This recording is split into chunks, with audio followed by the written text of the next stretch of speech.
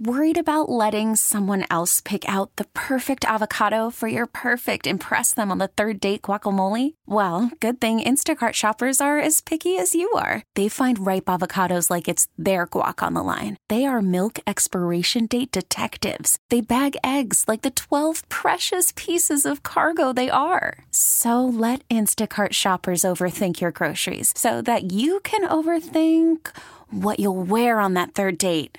Download the Instacart app to get free delivery on your first 3 orders while supplies last. Minimum $10 per order. Additional terms apply.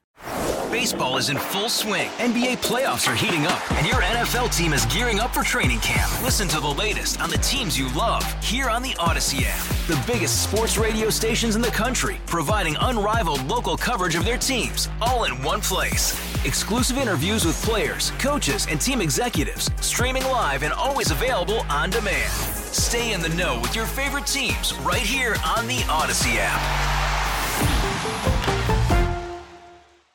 President Biden, talking to a group of supporters yesterday, admitted to them, at least, that he doesn't know if he'd be running if Trump wasn't running.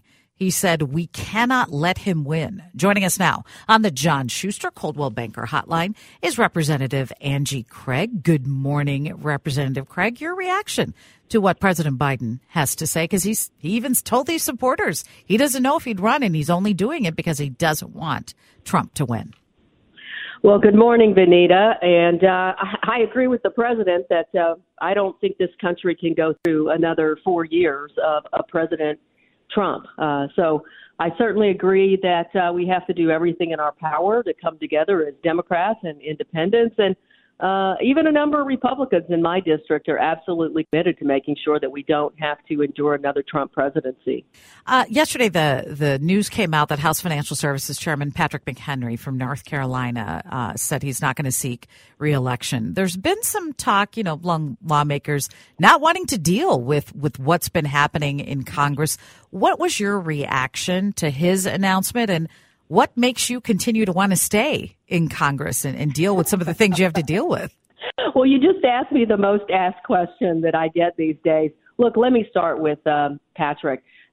I am most devastated that the fact that Republicans who are, moderate, who are those that work across the aisle and seen as bipartisan, are leaving the Congress. And, part of it is I think they're just fed up with the institution, but it's also, that the Republican conference, which is what they call their caucus, it really has been completely taken over by the MAGA wing of the Republican Party at this point. The day I woke up and Tom Emmer was Speaker designee and was deemed too moderate for the Republican Party was the day that I knew the takeover was complete. So, look, I think it's a loss to the country that moderate Republicans are throwing in the towel and saying to hell with it. The party's been taken over, and I can use my time better.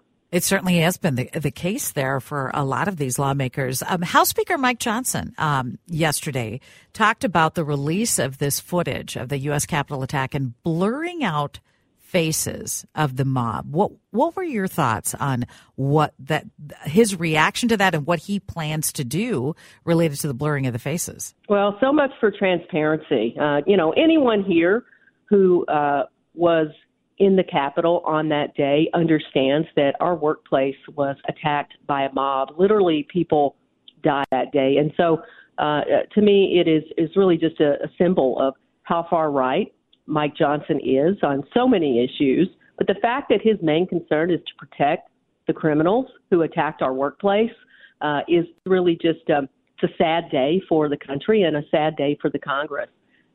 Mike Johnson is extreme in every way, though. He's incredibly anti-choice. He's incredibly anti-LGBTQ rights. He wants to cut Medicare and Social Security. And again, he was unanimously elected by the Republican Party to be their leader. So I just could not be more disappointed in who Republicans have selected as their leader. And we just have to work our way through this until 25, because my greatest hope is the American people and certainly Minnesotans see how extreme the Republican Party has become.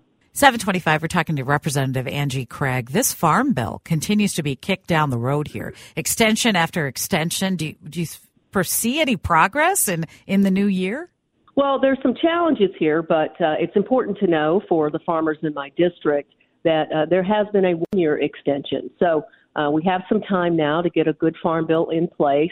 My understanding from our Republican chairman, G.T. Thompson, is we'll start marking up the farm bill in the House in February or March.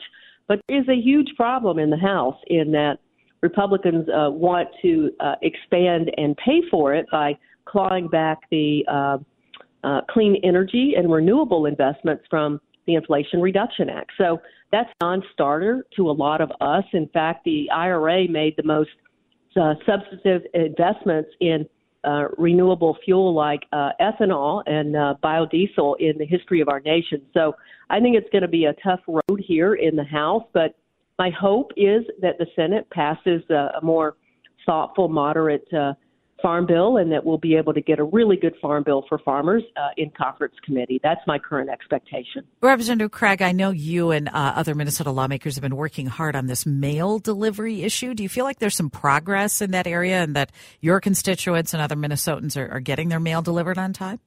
Well, USPS certainly continues to say that their service levels are fine, but what the calls into my office and messages into my office really don't reflect that in many of the post office areas, zip codes in my district. So, for example, Apple Valley in particular recently has been a problematic area. Lakeville's been problematic over the course of the last year. Eagan has been incredibly problematic. So, the story that USPS is giving me doesn't quite match up to the story my constituents are telling me. So, we just got a response to a letter from Mr. DeJoy, the Postmaster General. It seems to indicate they are significantly behind on their holiday hiring. And look, it's almost too late at this point. We've been warning them for a year that things were not okay in the 2nd District. So, I'm continuing to be frustrated about the persistent mail delays. And often I am getting calls, too, from letter carriers and postal workers talking about just incredibly poor working conditions and morale. Look, they give letter carriers at least one day off every 13 days. That's their stated policy. I don't know if you thanked the letter carrier today, but do it because these folks are working 10, 12 hours a day, 7 days a week often. Oh, it's so true. My nephew-in-law is a letter carrier, and he just works so hard. You see it if you know anyone who is in that position. On a more personal note, I know just a few weeks ago, the man who attacked you pleaded guilty, apologized in court. Now he's sentenced to 27 months. What were your thoughts about that whole experience and as you continue to move forward from that attack back in February? Well, first and foremost, I'm glad that there's accountability for the assault that I experienced in Washington earlier this year. Look, 20 months is about 26 months more than he's ever received. Remember, I was his 13th count of assault. As part of that sentencing, though, he's going to be required to go to mental health and addiction treatment. So my greatest hope is that there is never a 14th assault. And so, I'm rooting for him during his incarceration and during his time in treatment that he can become a productive member of society. And I'm glad he finally is experiencing some accountability. The most he'd ever received for any assault before mine was 30 days in the D.C. jail. So all of those thoughts, and I'm glad to have that part of the process behind me. And frankly, as I process what happened to me, I've recommitted and just tripled down on my commitment to working on homelessness, on addiction, on mental health issues, as well as public safety, because all 4 of those things are related in each of our communities. Representative Craig, thank you so much for your time. We appreciate it. Hope you have a happy holiday season with your family. Thanks, Vineeta. Have a great day. You as well. Baseball is in full swing. NBA playoffs are heating up, and your NFL team is gearing up for training camp. Listen to the latest on the teams you love here on the Odyssey app. The biggest sports radio stations in the country, providing unrivaled local coverage of their teams, all in one place. Exclusive interviews with players, coaches, and team executives, streaming live and always available on demand. Stay in the know with your favorite teams right here on the Odyssey app.